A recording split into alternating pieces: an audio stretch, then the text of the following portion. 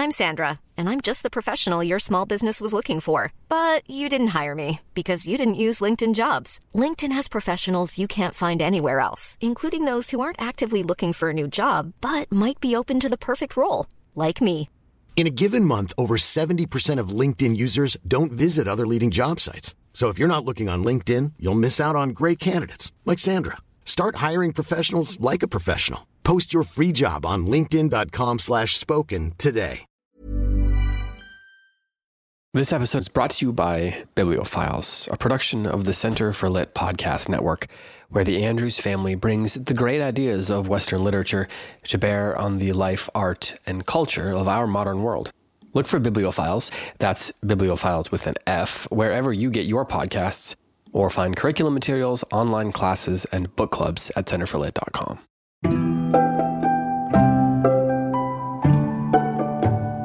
Hello, I'm David Kern. I'm Heidi White. And I'm Tim McIntosh. And you are listening to Close Reads, a podcast for the incurable reader, on which we are discussing William Faulkner's As I Lay Dying, which is about a lot of incurable people as well, now that I think about it. We're going to discuss... Oh man, that's so true. ...the final quarter of this book. I guess that means we can talk about the whole book now. We can talk about the book as one cohesive whole. We've come to the end of As I Lay Dying, and... that means we've got lots to unpack. We have some plot to unpack. We've got some Ant's distaste to unpack, some POV stuff to unpack. And then next week, of course, we're going to answer your questions. So if you have a question for us that you would like us to address on the podcast, you can email me. You can send that to david@goldberrybooks.com, or you can post it over on our Facebook page. That is, of course, facebook.com/closereads. And we'll have a thread there where you can leave a comment, and we'll get to as many as we can, as we usually do when we get to the end of a book. Tim, right before we actually hit record, you said, and I quote, "I'm saving my raves of this book for when we actually record." End quote. That could, of course, mean that you have, you want to rave like a mad person, or it could mean that you have you want to give it a positive review to the experience of reading this book. Which of those two categories does your particular ravings fall under? I want to give positive reviews. This book, it takes a little while, or at least it took me a while to warm up to it, because I think the shifting viewpoints, I don't just enjoy that as a technique. I kind of recognize its value, but it's just kind of jarring. I think every book that I read that has more than, say, 3 or 4 viewpoints, I tend to be a little bit kind of put off by it at the beginning.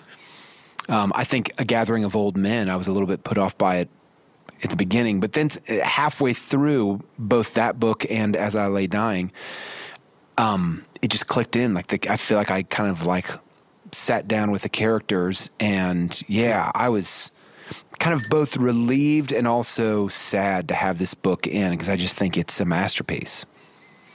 Heidi, do you feel the same way? I of course, I definitely feel the same way, but I did find myself in the last couple of chapters and this speaks to Faulkner's greatness, what I'm about to say. This is a rave, not a rant. But it is so excruciating. This book is very troubling and very, very sad. We've read a lot of sad books, but this is one of the saddest. Yeah. But again, I think that speaks to Faulkner's greatness. It's a rave, not a rant. But I was relieved when it was over. I was so glad to close the book. But I also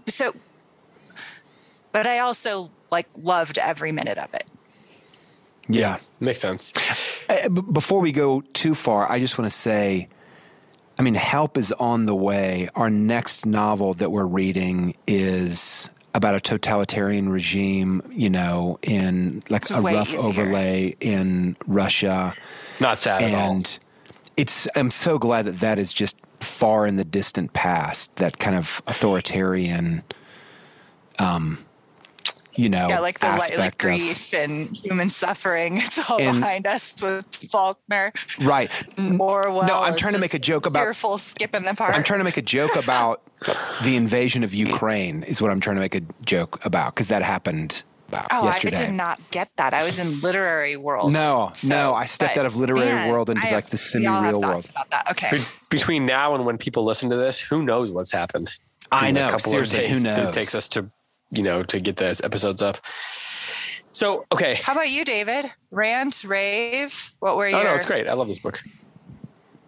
Well, that sounded emphatic. Simple. All right. Well, that brings us to the end of this week's episode, and we'll be back to answer your questions next week.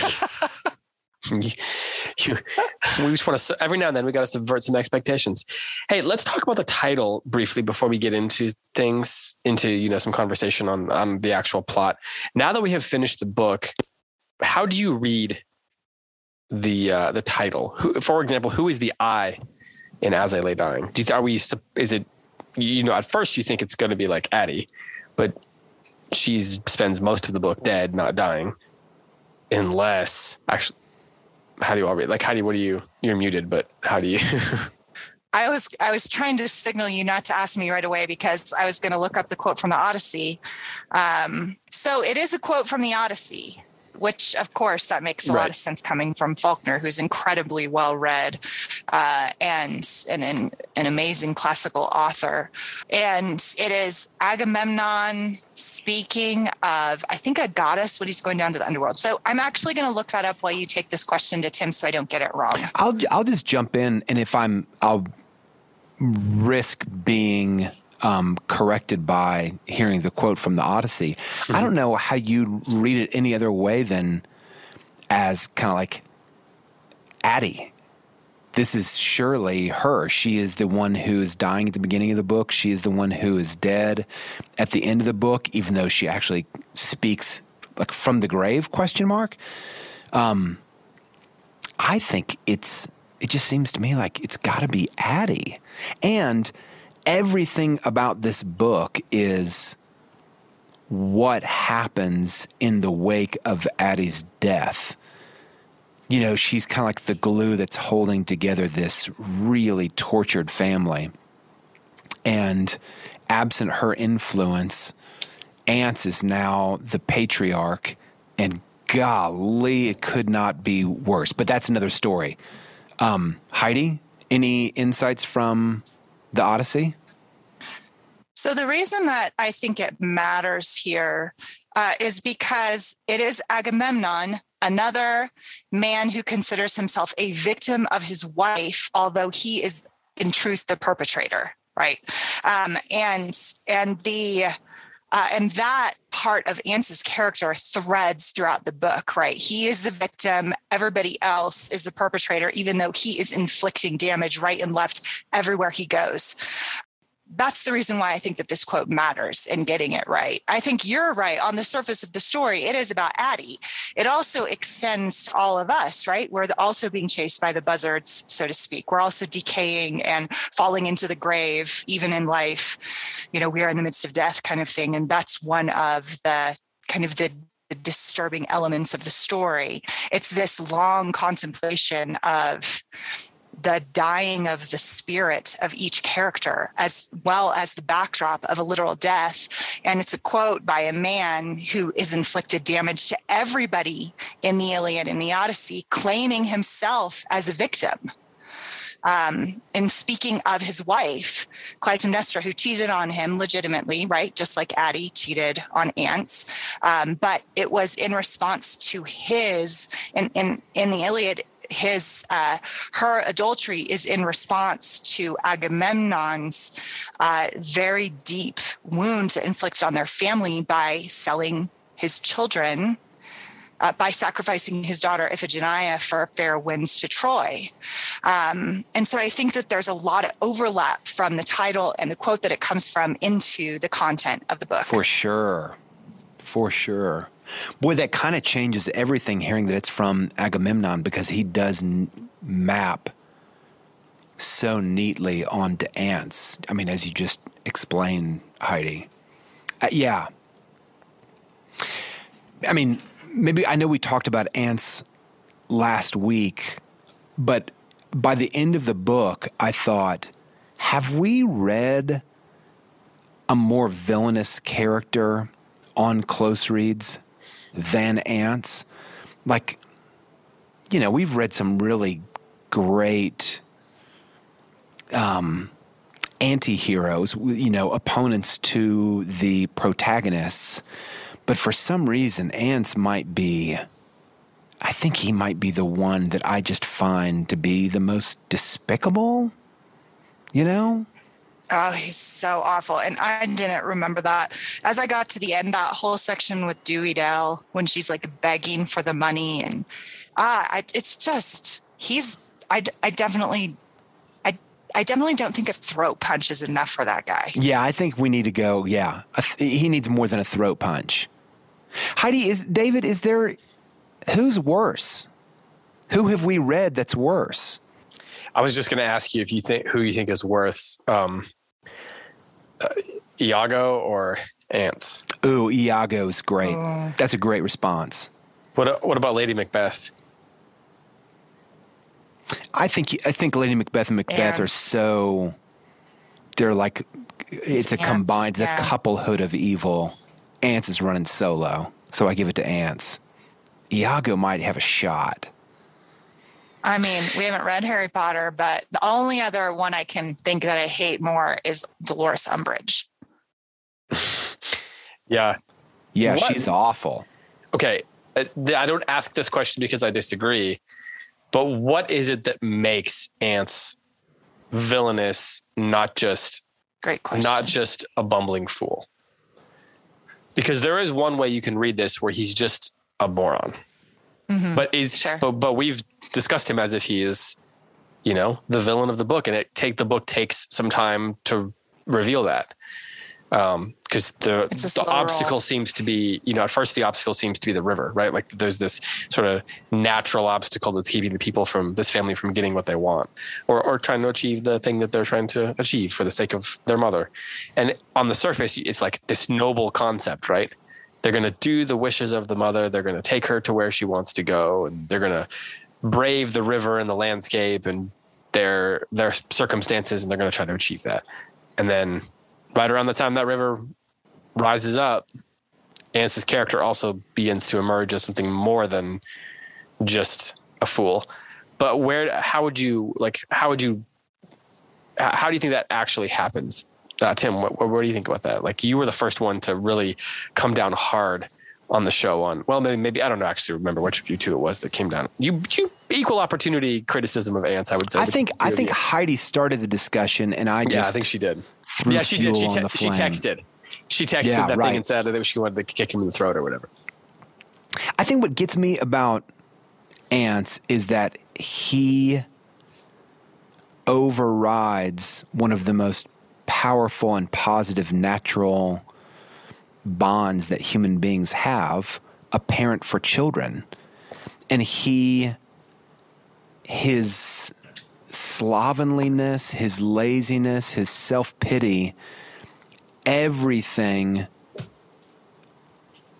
he sacrifices all of the kind of like goodness of that parental love, and basically he kind of sacrifices, like Agamemnon, his children on the altar of his self-pity.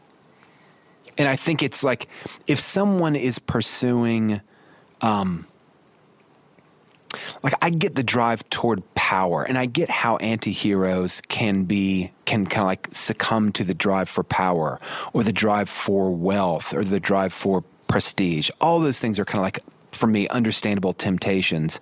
And you kind of just like give into what I think is like a natural impulse, and you let those things, the drive for power, prestige, wealth, kind of override you. But for me, Ants is overcoming something good in him and subjecting it to like just this complete, I just keep coming up with like self-pity. Everything is sacrificed for his own self-pity. Yeah, I think that's well said. But is that how you normally think of a villain? Not necessarily. That they sacrifice everything for self-pity? Is that what you mean? Yeah, like we're talking about him being villainous, not just being a fool. No, I think he's wicked. And I think that what Tim said is right. Part of the reason why it's more despicable to us is because he's because he's a father. Right. Because these are his children, right, and they seem so vulnerable. And I think that it's partly also a huge part of it is the way Faulkner structured the book, which comes back to Faulkner's genius again, because we're behind the eyes of the characters, seeing their vulnerabilities and seeing all of them trying, like fumbling in their inept ways to do the right thing for their mother, for their family, and for their father. And I mean, poor Cash in this section, he offers himself essentially as a sacrificial lamb. And the damage that Ants does to him is, and to do it to all of them in very personal ways. And I think that's what we have in this book. One thing I remember this section reading it as a teenager. And like we've talked about, not getting it. Now that I know the Agamemnon Iphigenia story and the reference in the title, I go back to what you said earlier, Tim. This is a book about a father sacrificing his children for favorable wins to Troy, right? Yeah, so that he could win a personal battle and glory. So he get his teeth so that he can replace, they have all lost everything that matters to them. Darl, his sanity; Jewel, his horse; Dewey Dell, the money for the abortion; Vardamon, his innocence; Cash, maybe his life, and definitely his ability to walk and work, which is the only thing that matters to him, right?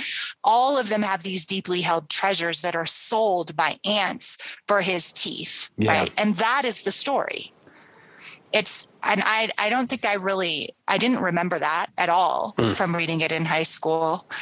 It's not really an odyssey of a family to bury their mom. It's a story of the exploitation of the weak by the person who's supposed to love them the most. And I think that upending of the family, like the inversion, the diabolical inversion of Ants as a father, is the core of the book that I didn't remember. And that's what makes him a villain. Yeah. As a side note, the only other Faulkner that we've read on this show involves the same general storyline. We read a barn burning, anyone who has not read it, like, do yourself a favor. Oh my goodness. If you just finished reading As I Lay Dying, then you're kind of like very well prepared for the kind of stream of consciousness. And I think I think A Barn Burning is much easier to read. It's an absolute, like, tour de force story. And it's about a father. It's about this just like horrible, abusive father who betrays his family. Everything is sacrificed on like his own internal hollowness. Everything, it's like this vacuum that just sucks everybody into the vacuum.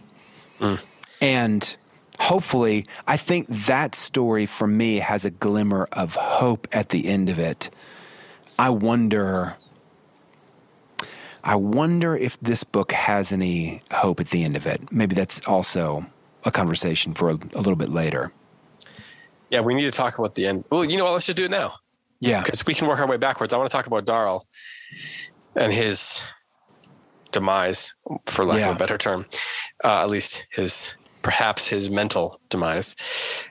Let's talk about that, though. That's a great question. Does this book have any hope at the end? I mean, I think we also read A Rose for Emily at some point on the show, which is an early story by Faulkner. And it also has this sort of static, as in it's like stasis ending where you're not sure really what's coming next. The resolution is not something that he tends to, worry too much about. So when the story ends, when we have this stasis, is there any hope? I mean, are any characters in even the same circumstances that they were at the beginning of the book, or is everybody in a worse state? Heidi, what do you think? I think they're in a worse state. I'd have to be convinced that There's hope for the characters within the framework of the story. I think there's resilience within each of the characters. Like there is to use a very Christian term, like there is the imago Dei, like the core incorruptible humanity of each person, each soul. I think we can see that in our characters, with the exception of Ance, who I think is just the villain of the story, and intended by Faulkner to be the villain. I don't think it's just that we don't like him. I think he's given to us as kind of a personification of wickedness within the culture of this story. I do think that there's hope for the characters in the sense that by this time we know them and love them and know their strengths and weaknesses, and they could at any point choose to harness the power of their strengths. But I don't think that the circumstances of the story leave any of them in any state of upward trajectory in the story. I think they are all stripped and betrayed and left for dead, like they're laying there dying. It seems to me like the only person you could sort of make a case is in better shape, and you got to hear me out on this, is Ance himself. He ends the story with a new set of teeth and a living wife, but it's kind of, it's the moral of his story is, so what if he gained the whole world? So what if he gained new teeth and a new wife and lost his soul? And if anything, like this book says anything, Ance has lost his soul. Did he lose his soul during the book, or did he already lose his soul at the beginning? I think he was gone.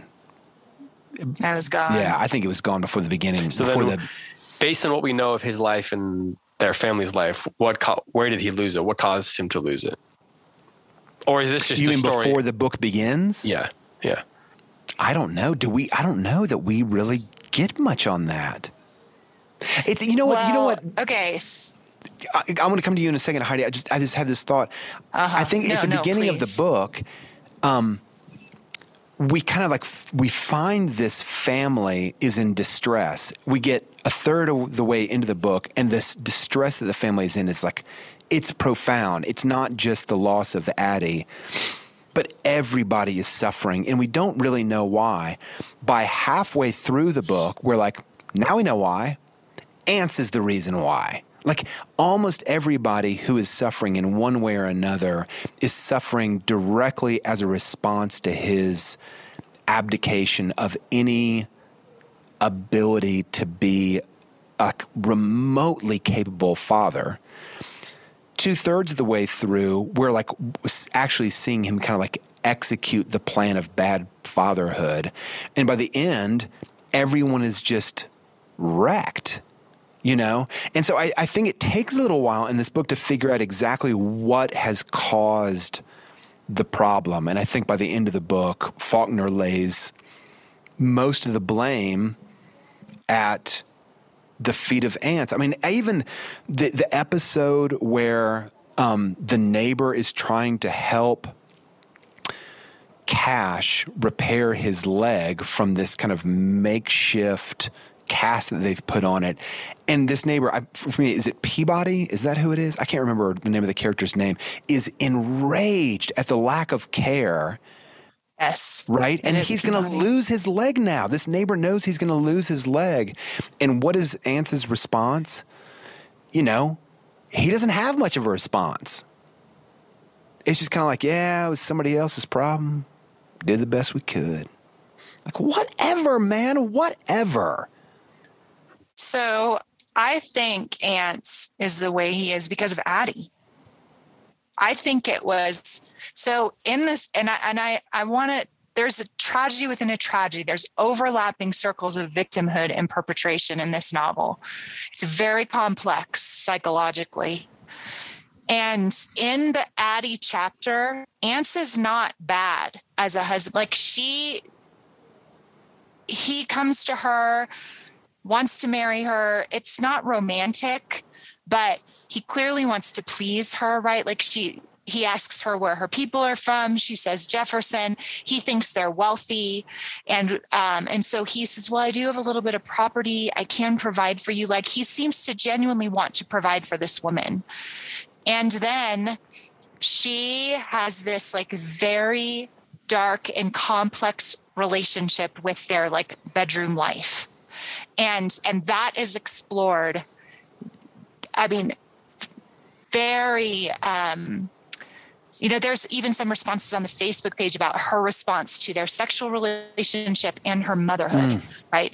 And how complex that was within her, and how she calls his approaches to her a violation of her selfhood, right?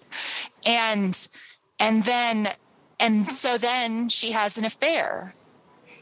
And in every way, this is like a Clytemnestra Agamemnon story. She's asserting her she feels selfhood. Betrayed by him, right? She feels betrayed by him.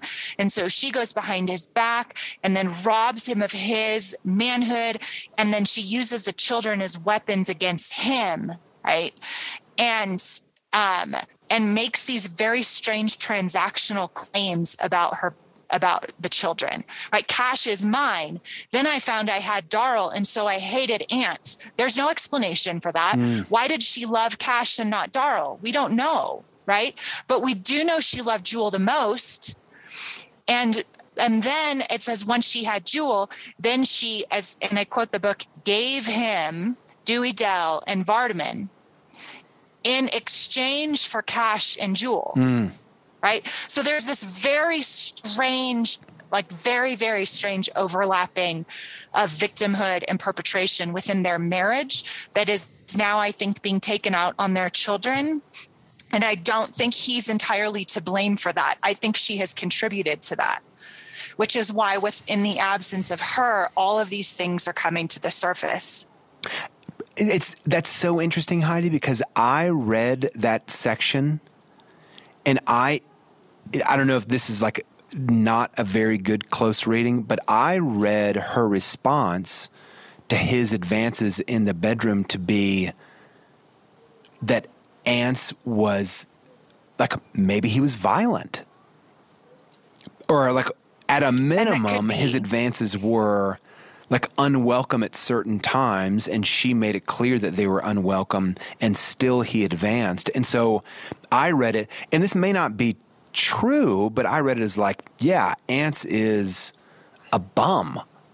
I mean, like, I wouldn't put it past him at all to be violent in the bedroom, because I've seen plenty of evidence that he has no like sense of propriety, no sense of affection for those who are in his care or that he is supposed to love.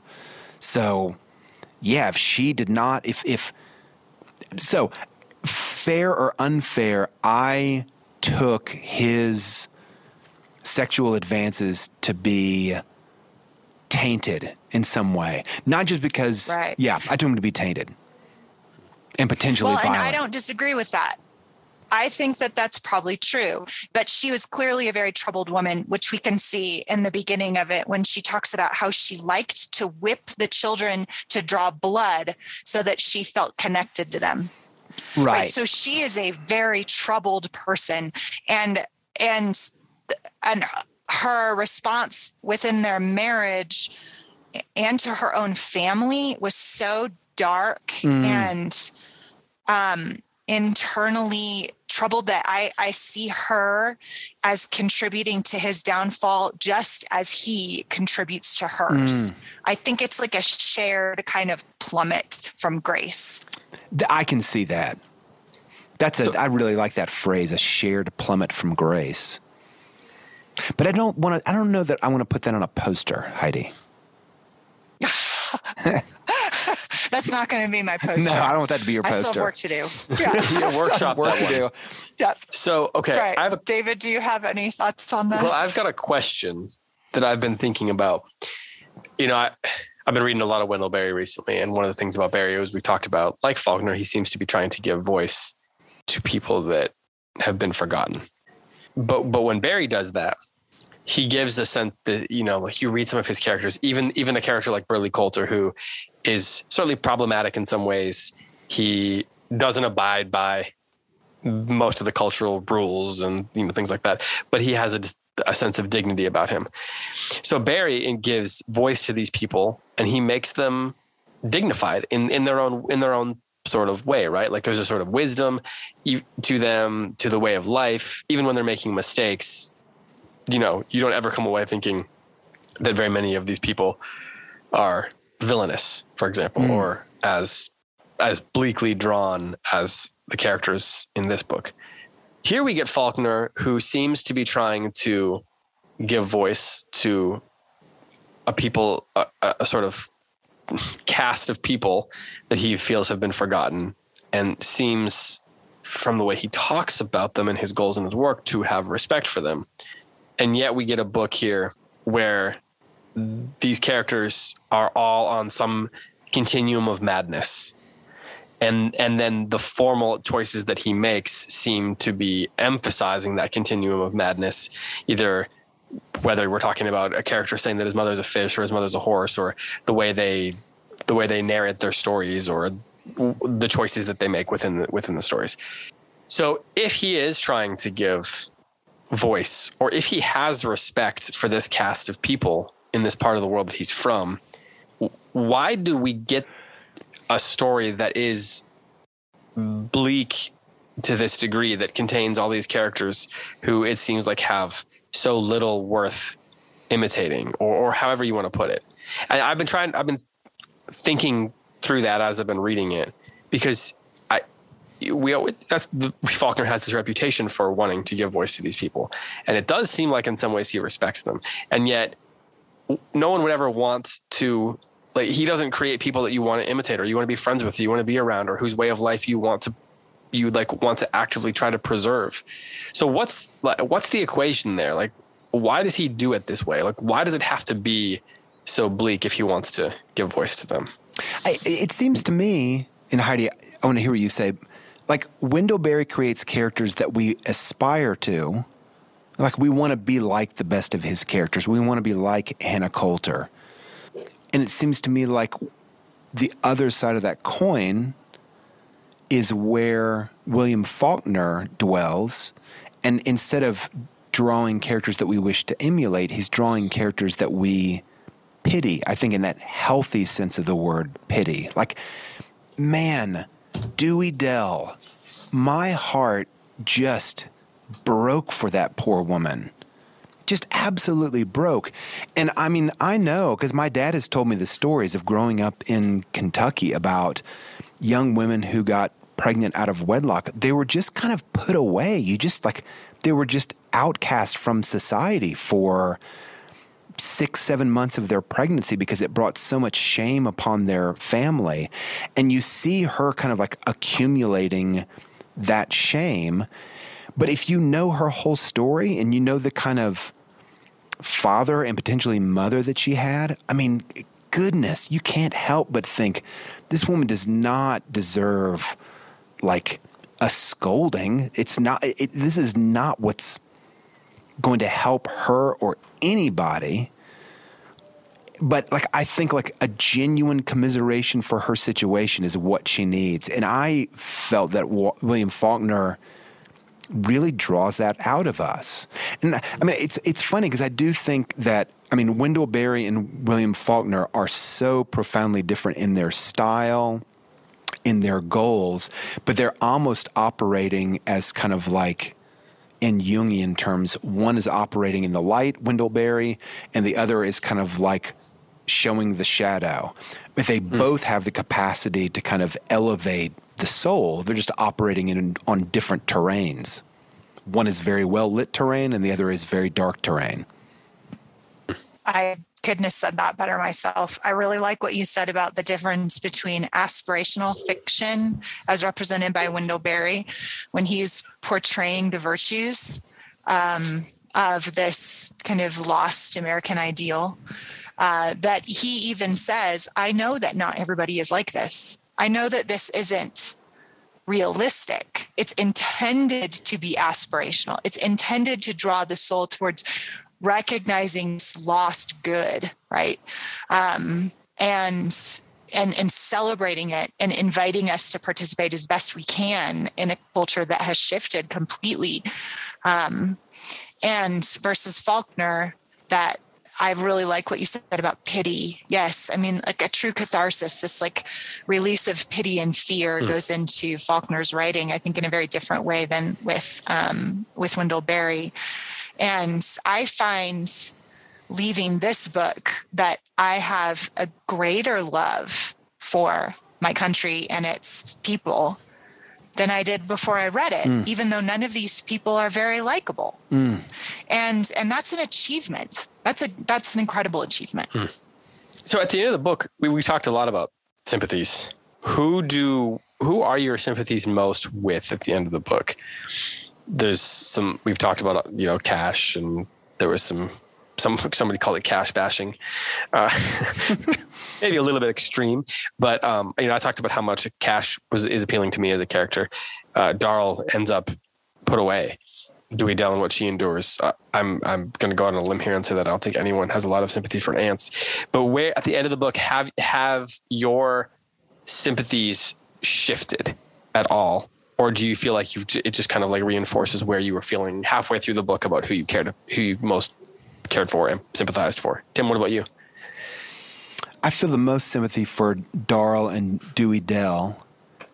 I love Jewel as a character. I somehow sense, because he's just made of such rawhide, that he's going to be okay. Like, he's definitely suffered the whips of his father's yawning, self-need.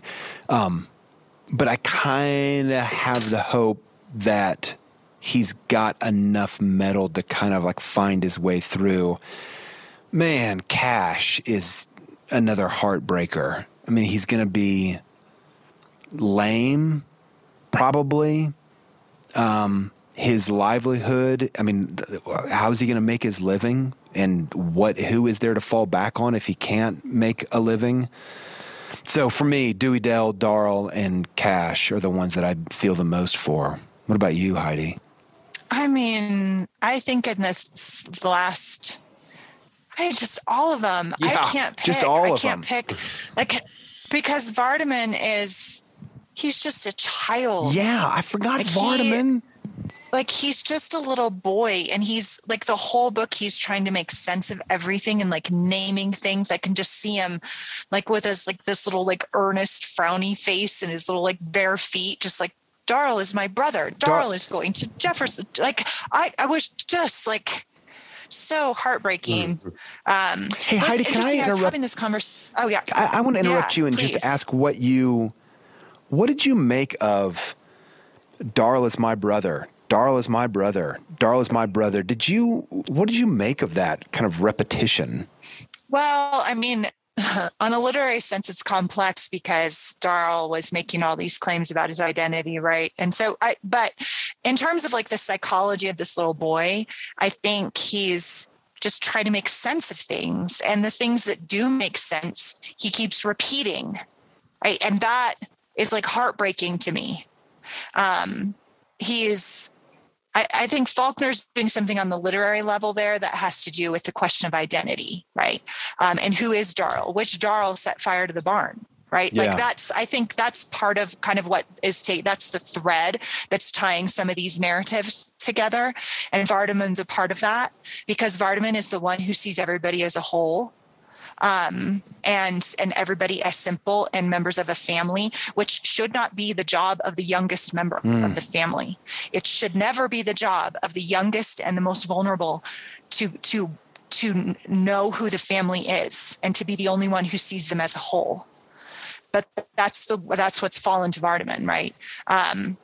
And that is just a heartbreaking reality of this, not just dysfunction, but like psychotic madness, as David said, of this family.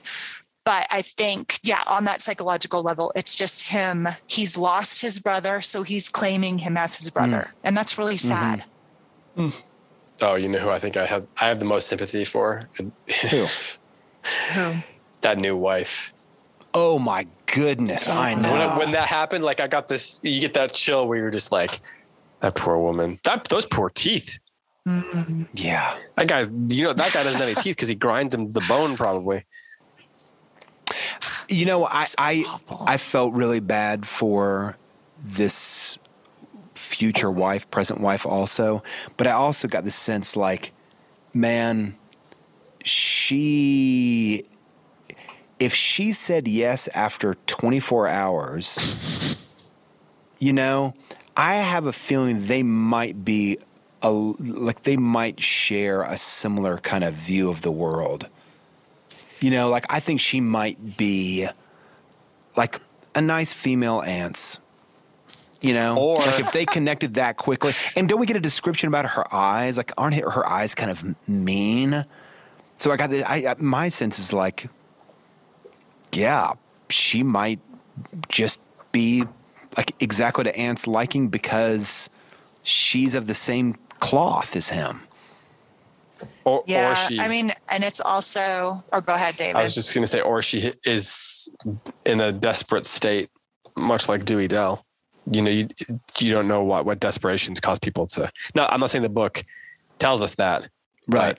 You just, I think he leaves some things open. Yeah. A kind of duck-shaped woman, which that's a great description because I know exactly what she looks like and how she walks, right? A kind of duck-shaped woman all dressed up with them kind of hard-looking pop eyes like she was daring ere a man to say nothing. Daring ere a man to say nothing is a good phrase. One sentence. Yeah. Yeah. Yeah, they're all just end up in quite a state, right? Yeah. Which the quote from the Odyssey that the title references, which you can read this book without knowing the Odyssey. Let me just say that. But the quote takes place in book 23 when Agamemnon is describing that's not right. He's in the underworld and he's describing to, it's the ghost of Agamemnon describing his death to Odysseus and saying, as I lay dying, the woman with the dog eyes, meaning his wife Clytemnestra, who murdered him, would not even close my eyes on my body as I sank, as my shade went into the ground. And I'm butchering the quote, but the point is that he's blaming his wife, Clytemnestra, for his death, and his has this like kind of final grievance to him. But he's speaking from the pit of hell. He's speaking from the underworld. And I think we do have in the story kind of this odyssey of a family into hell, being led by the father. And that's how that's the trajectory of the book, and that's how it closes. Well, let's talk about the fire. And speaking of Inferno, yeah. So we've got this fire that Darl gets put away for. Why does Darl descend into madness? At what point does that seem to become clear that he's descending into madness? It's such an interesting juxtaposition formally in terms of the narrative, because we come to rely on Darl as the book goes on for his eloquence and for the fact giving of what's happening. You know, we talked about how like amidst all of the strange stream of consciousness is stream of conscious. Whatever. We are able to latch on to Darl because the plot happens when Darl narrates. Then at the end of the book, he goes away, and interestingly, Cash becomes the one who we rely on. He's less eloquent, but he's giving us the facts of, you know, Ansa's new wife and all those sorts of things. So where does that madness come from? Where does it take place? Why does he descend into madness? Are we certain that he does descend into that he really did set the fire? All these questions come to the fore. Tim, would you like to answer any of those? Would you like to contemplate any of those, even if answer is the wrong word?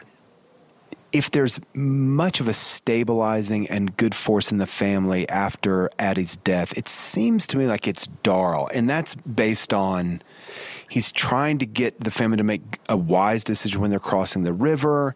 He has, albeit in very poetic language, he seems to have the most kind of, maybe I'll call it a rational outlook or kind of like a logical approach to the world. And I think it feels to me like he is trying to carry the burden of family. And I think he by the end of the book, just felt pressure from every possible point within the family. And at some point, he snaps. He just can't do it anymore. And I mean, maybe I'm reading a little bit too much into him, but he kind of seems like he's the, he acts in some ways like the oldest brother, the one who's kind of like the caretaker for everybody, or the oldest sibling, I should say, who's kind of the caretaker for everybody. And he has this kind of like really rich inner life, but he's kind of like always looking out for everybody else. And then finally, like the pressure just grows too much. The weight's too much to bear. But it's a little bit murky to me. I'll admit it's a little bit murky why exactly he ends up like being put away in an asylum. Do you have a better idea than I do, Heidi? No, I think it's I think it's unclear within the narrative. We get, and like I said earlier, I think in the last couple of podcasts, Darl knows everybody but himself. He talks about everybody's inner life but his own, and we hardly ever get, we get really throughout the whole story, he's the one we know the least about, even though he's the one who speaks the most. I think the most telling thing we learned about Darl is that his mother hated him from the moment she conceived him.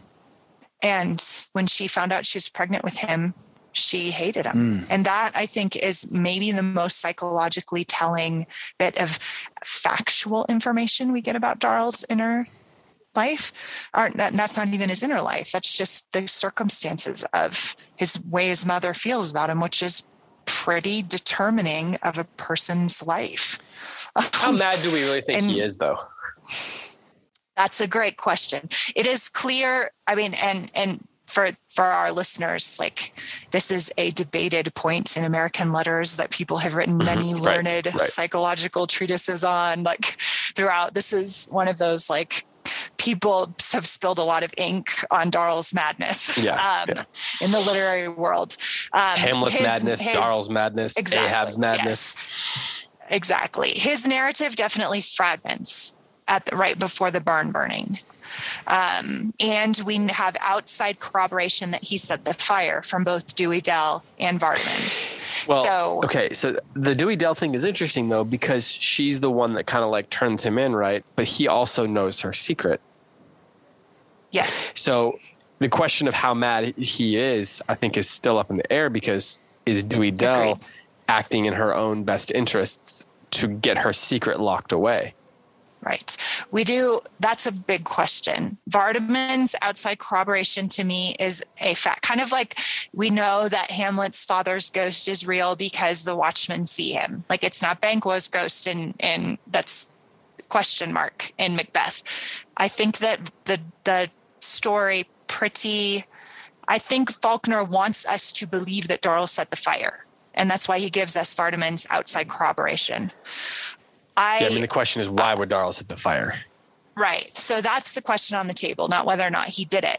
His narrative definitely fragments and he begins to make less sense and he trails off, which can be explained by either he is truly mad or he has, as you said, Tim, some kind of temporary psychological breakdown because of the stress of this family odyssey. Mm-hmm.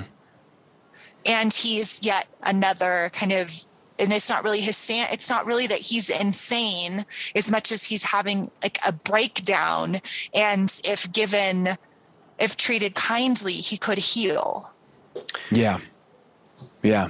So Cora at the beginning says that the Darl is weird, right? People are kind of unsettled by him. And it seems like has insight into people. And so that makes them uncomfortable. But is that the same thing as it seems to me that is that the same thing as madness? I still think there's a question of whether or not whether he set the fire or not, deserves to go where he ended up going. Mm-hmm. Well, and it could be very practical, right? I mean, and if it is a temporary psychotic break, then he could really have just not thought about the fact that he just could have wanted to get rid of the coffin.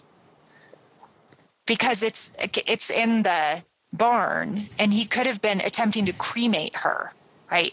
And just like get this whole hellish saga over with. Yeah. Mm-hmm. Right. And so it could have been an act of mercy towards his mother. And so there, yeah, again, in which case it's an action of sanity, not insanity. Perhaps.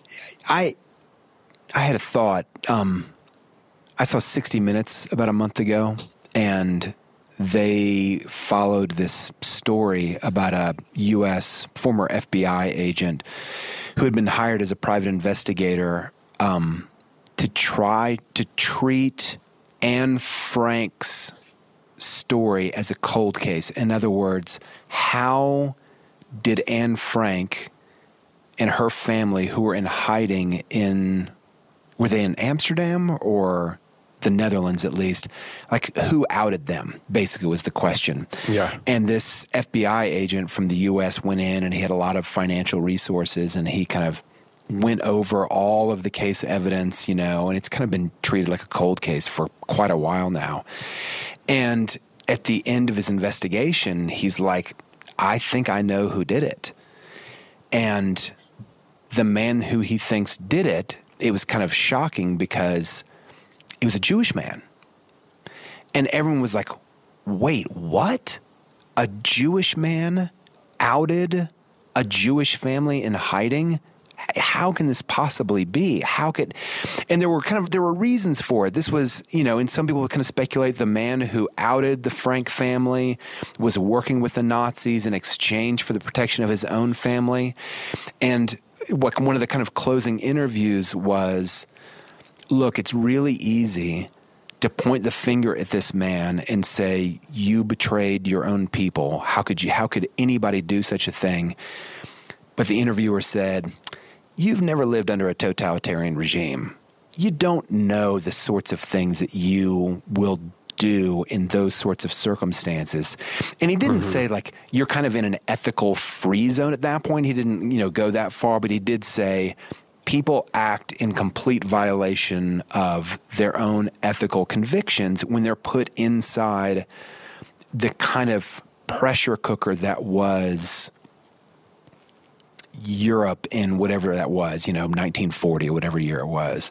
And in some ways, I kind of feel that about this whole family, maybe with the exception of Anne's, because he seems like he's the kind of perpetrator more often than not. Everyone is under this sort of pressure, and they act in ways that if we just saw them on the street corner, like if we saw some of their actions from the street corner, we'd be like, how dare you? Like Jewel attacking the man, or like calling the guy an SOB and the guy attacking him, and he's like ready to start a fight. And if you just saw Jewel in the street corner doing that, you'd be like, oh my gosh, that guy is out of control. But when you know Jewel's whole backstory, you're like, I feel for you, buddy. I really feel for you. I wish you could have like just passed the other way and not gotten in a fight with this guy, but boy, I can sympathize, The situation you're in is appalling, and it makes people act in ways that they would never in good conscience act, like in a more free, open, less oppressive kind of world. And that's to kind of bring it back to this question that I was thinking about at the beginning of these podcasts.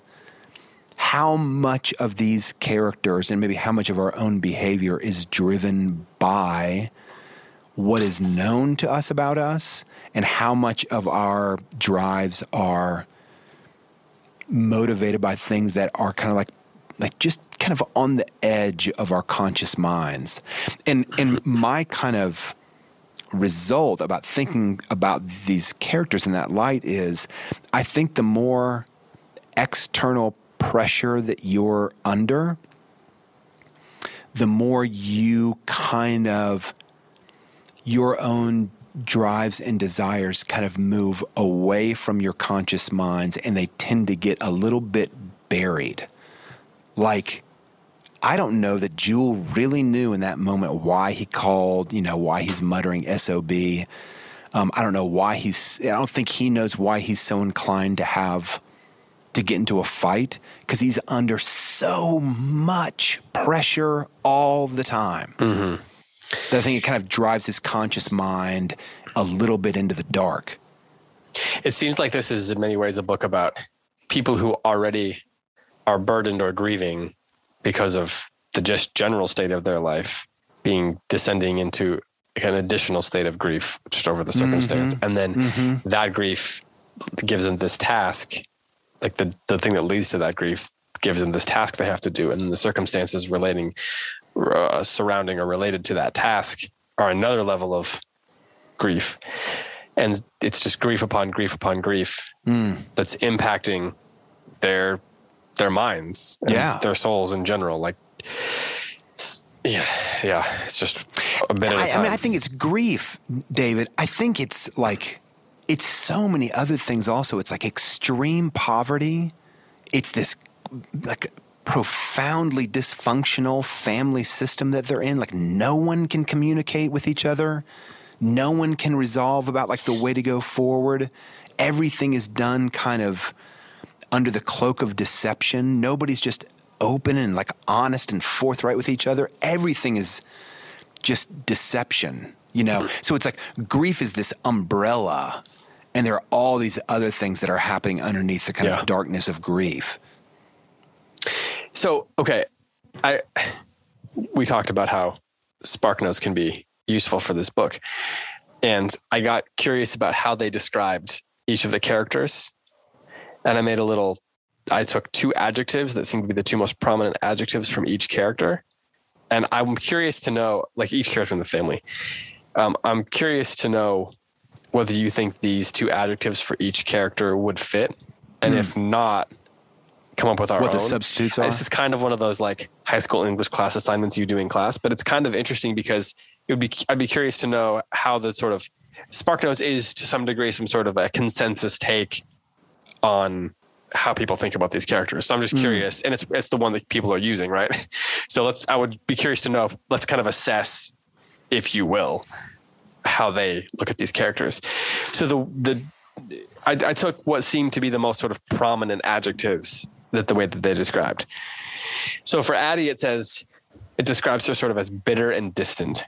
Would you say that those are two defining characteristics of Addie? Like, do those summarize who she is or was sufficiently? Yeah, I think so. Tim, would you? Internally bitter, externally distant. Yeah, that seems right. Bitter, absolutely. I might quibble a little bit with distant, because I don't think she's distant with Jewel. I mean, she's distant, it seems like, with everybody else, but that might just be a quibble. I don't know if that's a substantial complaint. I think, yeah. Distant, bitter. It describes him as selfish and afflicted. Those aren't dark. That's not bad enough for him. But afflicting. Afflicting rather than afflicted. Yeah. So the reason it says afflicted is he's got a hunchback. He lacks his teeth. But it does say that his instincts are overwhelmingly selfish, that's an interesting phrase, because it does seem like so much of this book is people backed into a corner, and then their most their most like foregrounded instincts then come out. So when an animal's backed into a corner, it acts instinctively, right? And each of these characters, the notion of instinct applied to each of these characters in this book would be an interesting thing to think about if you're rereading it. By the way, I just have to insert this. I have like a favorite line from this band I loved called the Cowboy Junkies, and they took this line. I didn't know you liked Cowboy Junkies. I love them. The line is: "A man in a crisis falls back on what he knows best, a murder to murder, a thief to theft." And I looked in their liner notes as a younger person and saw that they attributed it to Faulkner. I don't know where, but it just seems fitting for what you're saying, David. Backed into a corner, people act according to kind of like their habits. Okay. Cash, it uses the words reliable and patient. It talks about, for example, how he is, almost comically or absurdly patient about when he breaks his leg. Doesn't ever want to complain about it. maybe it says I would substitute long suffering for patient. I think that's a better, I know it's a synonym, but I think it's more an precise. important shift because patient is, I think it's more precise. Patient is virtuous, whereas with Cash, I think he's the best of the bunch for sure, in terms of his character. But he seems long suffering in the sense that he's not, his long suffering nature is not because he's like setting out to be virtuous as much as because he has like this, he's like an ox almost. Like he's long suffering without trying to be virtuous. He just can bear these like heavy weights, and he's like such a good boy, you know? I don't even want to say good man. Like he's like a good boy. Yeah. He reminds me of the horse in Animal Farm. Exactly. What was his name, Boxer. Heidi? Boxer. That's right. Yeah. Yeah, exactly. It says that he's one of the few consistently stable characters. And that's an that might be going a little far for any of these characters as far as calling them stable, but he does have skill, and that skill seems to ground him like in a way that's healthy. Okay. Jewel, Tim, it calls him a fierce protector. Ooh. I like that. It also calls him passionate and brooding. You know, of all those four words, fierce is the one that resonates the most for me. He's passionate, a fierce brooding, guy. Mysterious, a fierce protector. Does this? I'm so attracted to Jewel right now. He's great. He's great. He's a one on the Enneagram. He's great. He's the Byronic hero that was born into poverty, right? Okay. Darl, frustrated and sensitive. Okay. Pass. See, I might call Darl more the protector than Jewel. I agree. Right? I don't think Jewel's much. Yeah. I didn't think that was accurate. Yeah. It talks about him being Jewel being a fierce protector of the mother's coffin and things like that. That's true. That's true. It says that Darl is sensitive and articulate, but frustrated. And that frustration is what leads him to incinerate his dead mother's to light it up. And I think frustrated, it's good to define. That doesn't mean the way we use it now, which is when we say, I'm not angry, I'm frustrated, which to us kind of means like a lighter version of rage, a more socially acceptable way of being mad. Yeah. Like, I think frustrated in the true sense is like to be dammed up behind something. Yeah. Like that there's this power that's being unhealthily held back. And in that sense, I think frustrated is a great term for Darl. He's bottled up. He's dammed up. Yeah. But even if he wasn't, would anyone be able to understand him anyway? Right. Dewey Dell, it says, it doesn't give a ton on Dewey Dell, which is, interesting.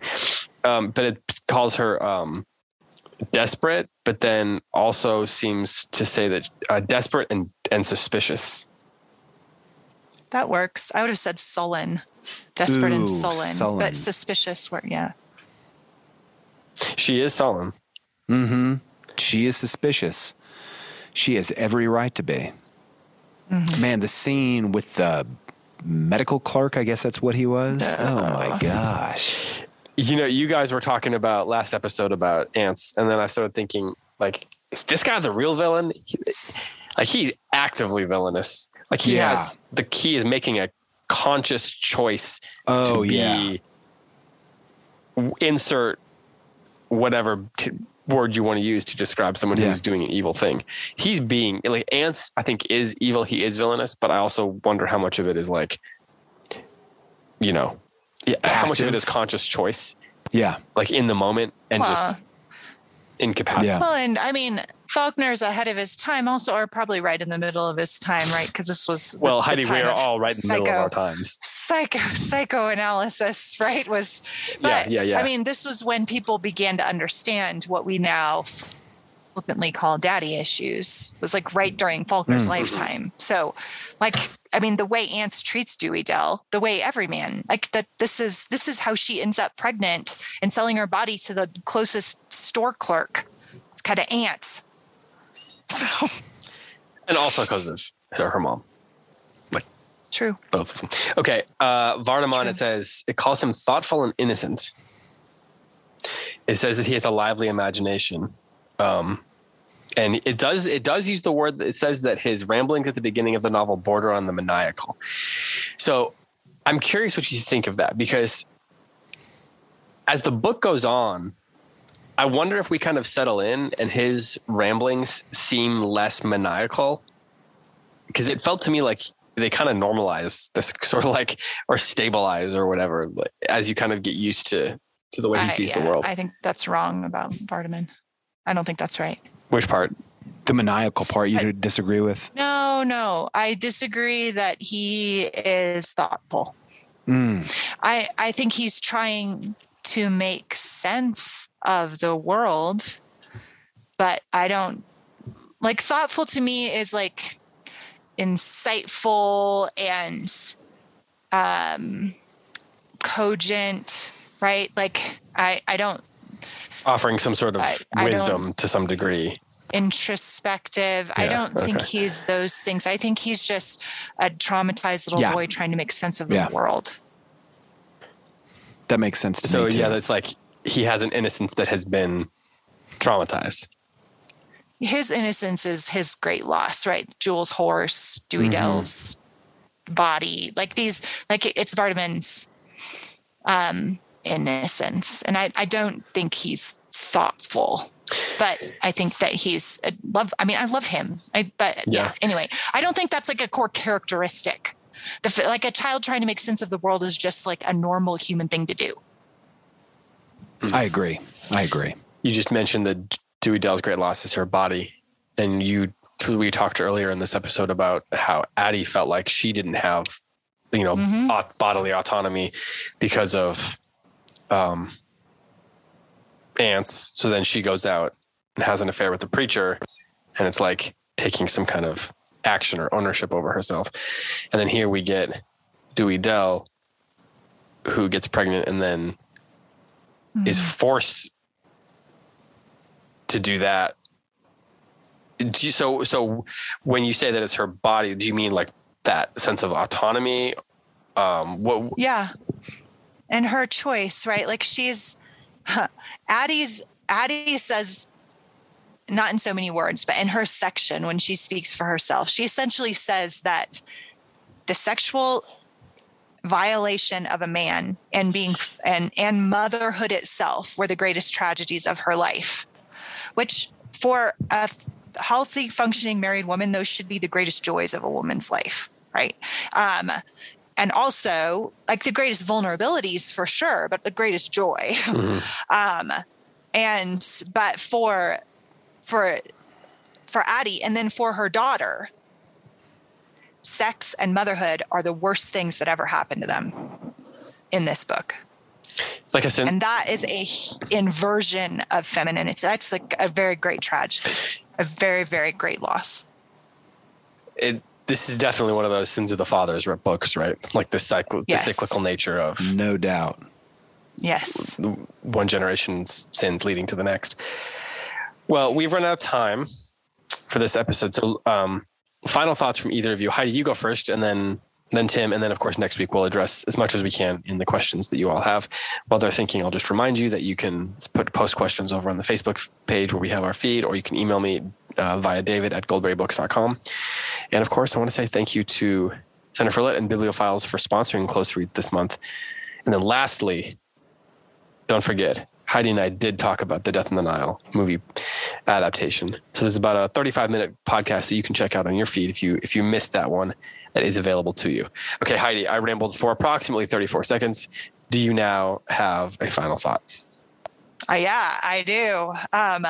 So in Addie's section, she says, this is something I've been thinking about, and I'm going to leave. This is a gap I'm going to leave for our audience and for the two of you and for myself. Addie says in her section that Jewel will, quote, save her from fire and from water. And that was why he was born. That is her claim. Mm-hmm. In the book, Jewel saves her body from the flood and from the fire, right?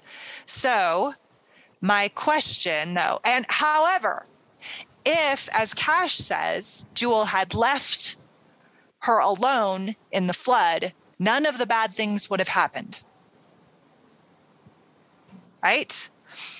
He wouldn't have broken his leg. Exactly. Dewey Dell wouldn't have been essentially raped.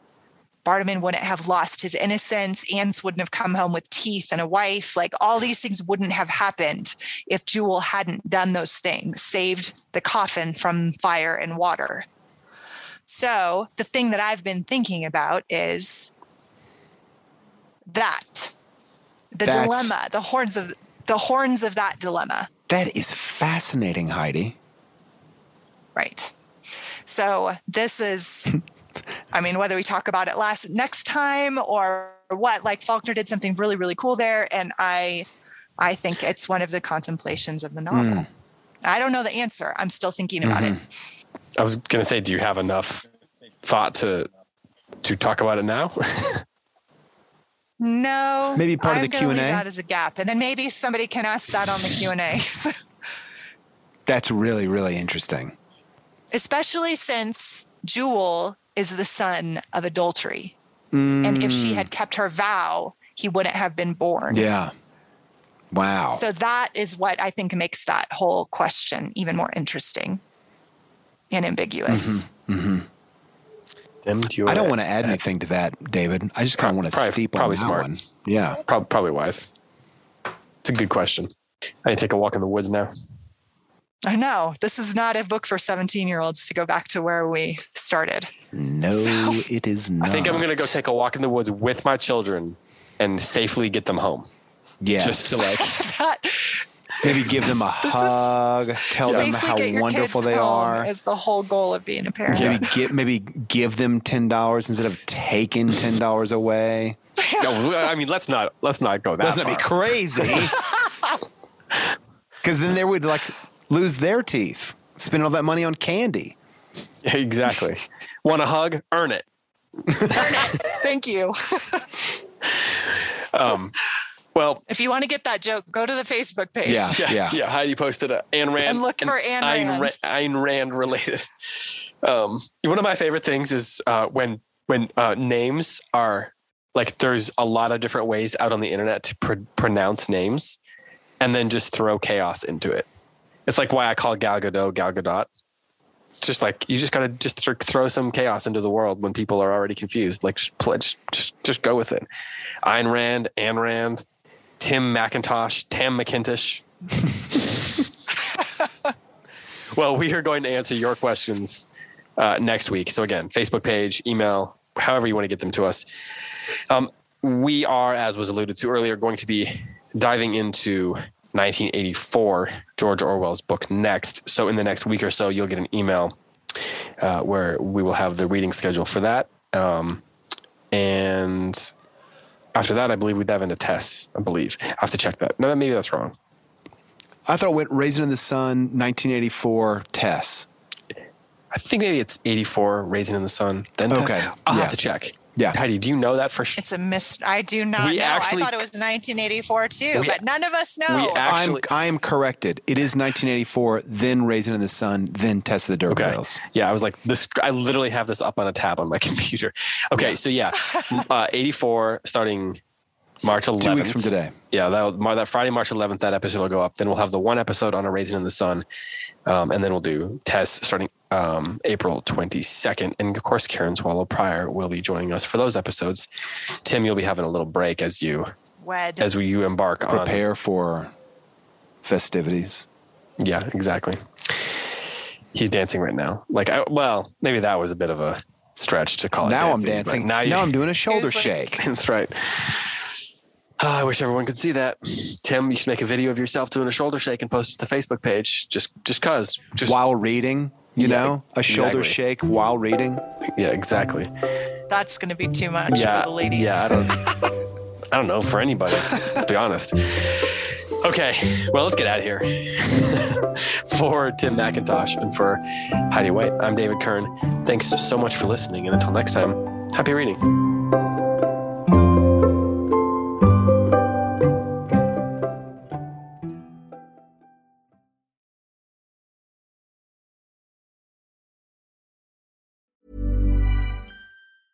Need new glasses or want a fresh new style? Warby Parker has you covered. Glasses start at just $95, including anti-reflective, scratch-resistant prescription lenses that block 100% of UV rays. Every frame's designed in-house with a huge selection of styles for every face shape. And with Warby Parker's free home try-on program, you can order 5 pairs to try at home for free. Shipping is free both ways, too. Go to warbyparker.com/covered to try 5 pairs of frames at home for free. warbyparker.com/covered.